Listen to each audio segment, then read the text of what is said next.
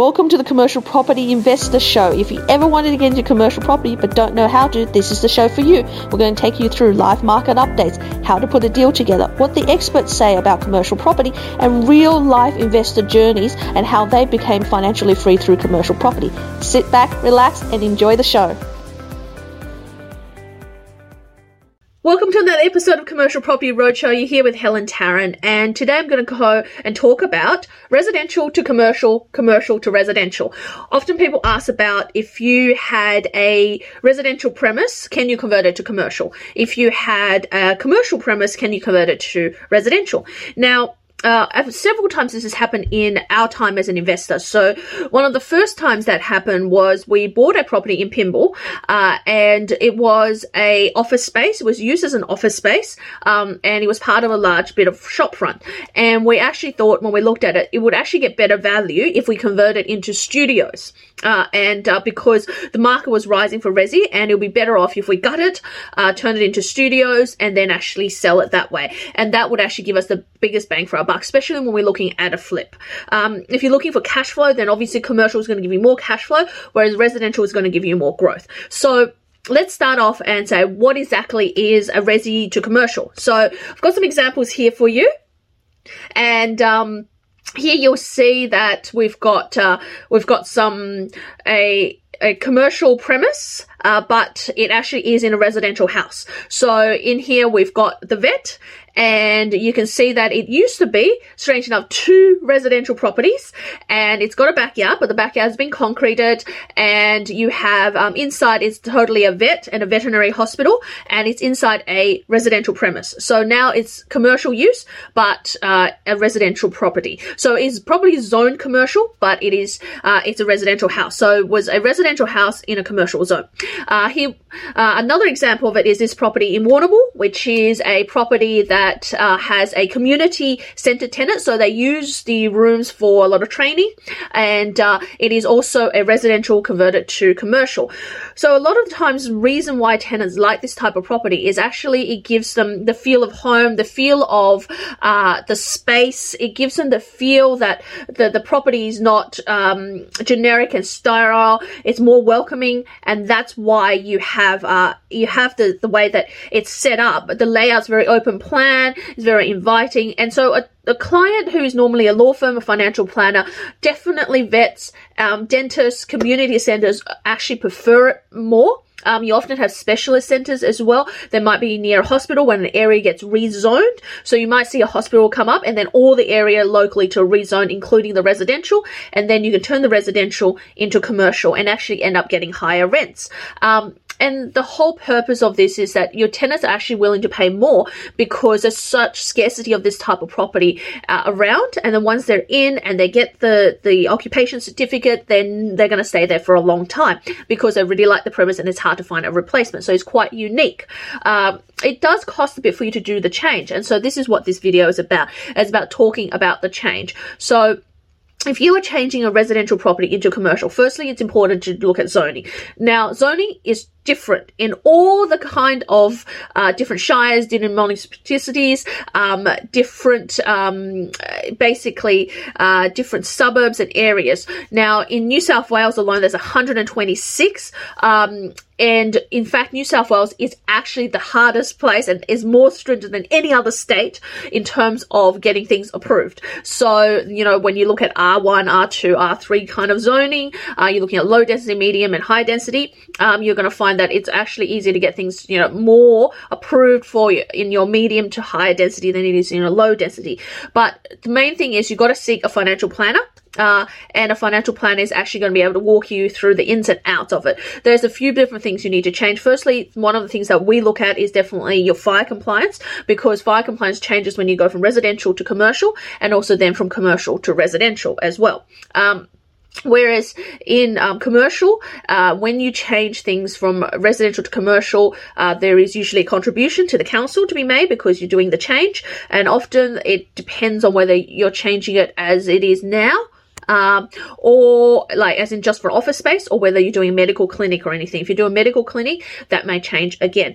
Like, or if you're doing things like if you were, let's say you have a garage and let's say it's attached to a residential. So like this potential property, it's a resi, you can see it's like a resi house, but it's attached to a warehouse. If you were to add mezzanine floors and stuff, there's going to be a contribution as well.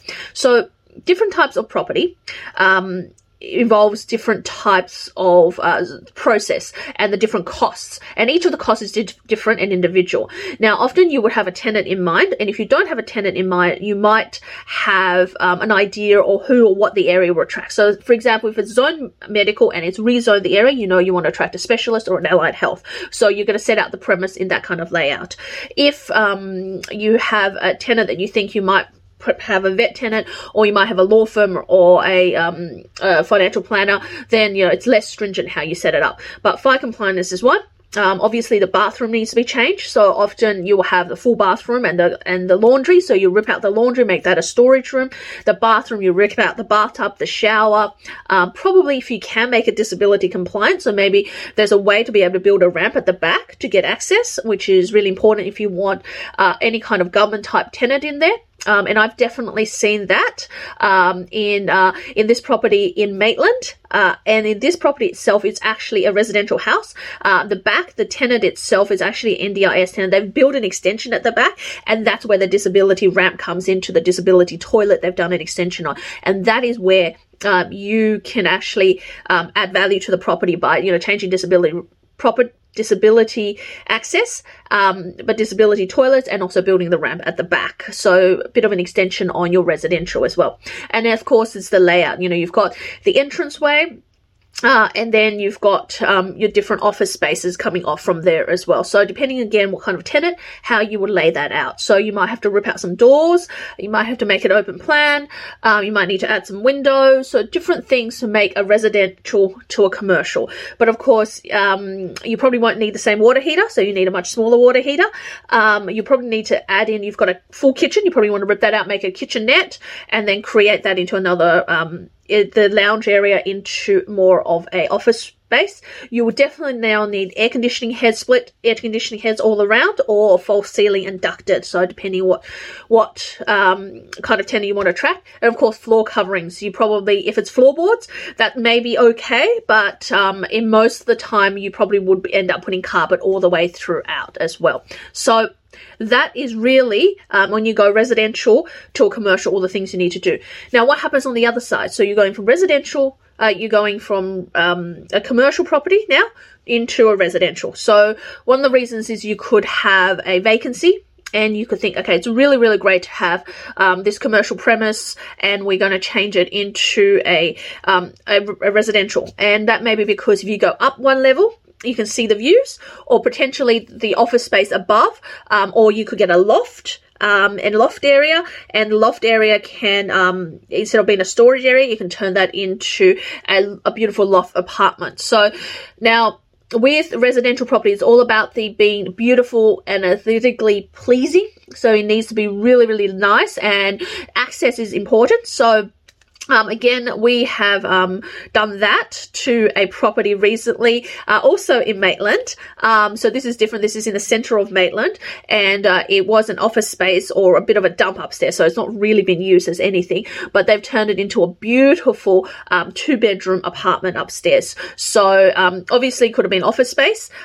When they first came in, it was just purely all commercial, with downstairs being the shoe shop, upstairs being just a storage room for the shoe shop, and now they've turned it into a beautiful residential property upstairs, a 2-bedroom that will rent out for over $400, probably close to $450 a week, and downstairs separately to a commercial tenant. Two separate entranceways, so there was a stairway from the back going upwards. They've turned it around, so it now needs near the entrance, and it goes up.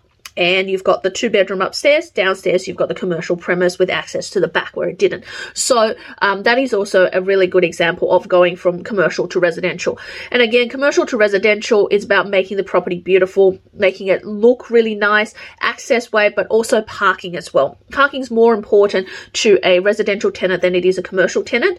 You are also likely to get approved for a residential tenancy conversion if you have more parking. Commercial, you can always say they don't need to be there all the time.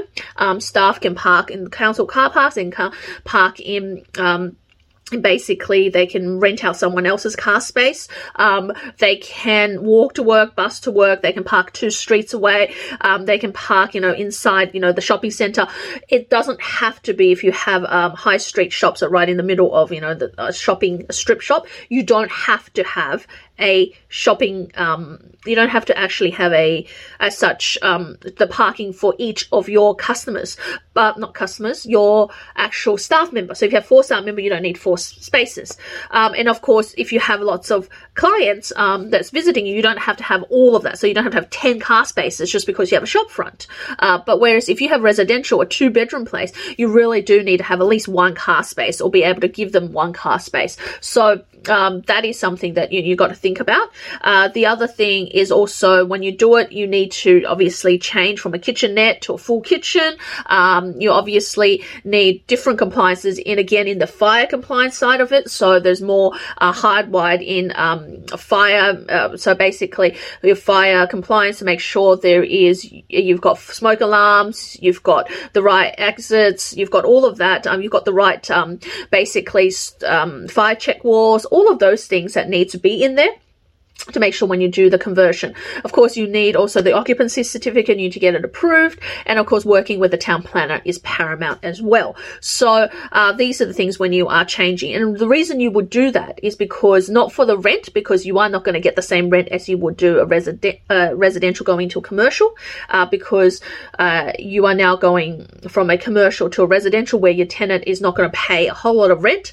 But what you are going to get is a rise in value. So you're going to get the rise in value where the property is now worth more because it's got the residential, and you can obviously strata it and sell off the residential with the commercial separately or rent it separately. So that gives you an additional uplift, and that's why you'll consider it. So whether it's commercial or residential, whether doing one conversion to another, there's a lot of work in the background, and you really need to have someone who knows exactly what to do, who have done it, and our team absolutely have, and we're coaching our students at the moment on doing it. So if this is a strategy you want, or in fact you're just looking for a strategy commercial property and you want someone to handhold you through this and work with you to build a portfolio, then reach out to me, helentarrant.com, or email me at helen@commercialpropertycashflow.com.au. Click the link below, book in a strategy call, or simply get in contact. Join our boot camp that's upcoming, and I look forward to helping you in your commercial property journey. Bye for now.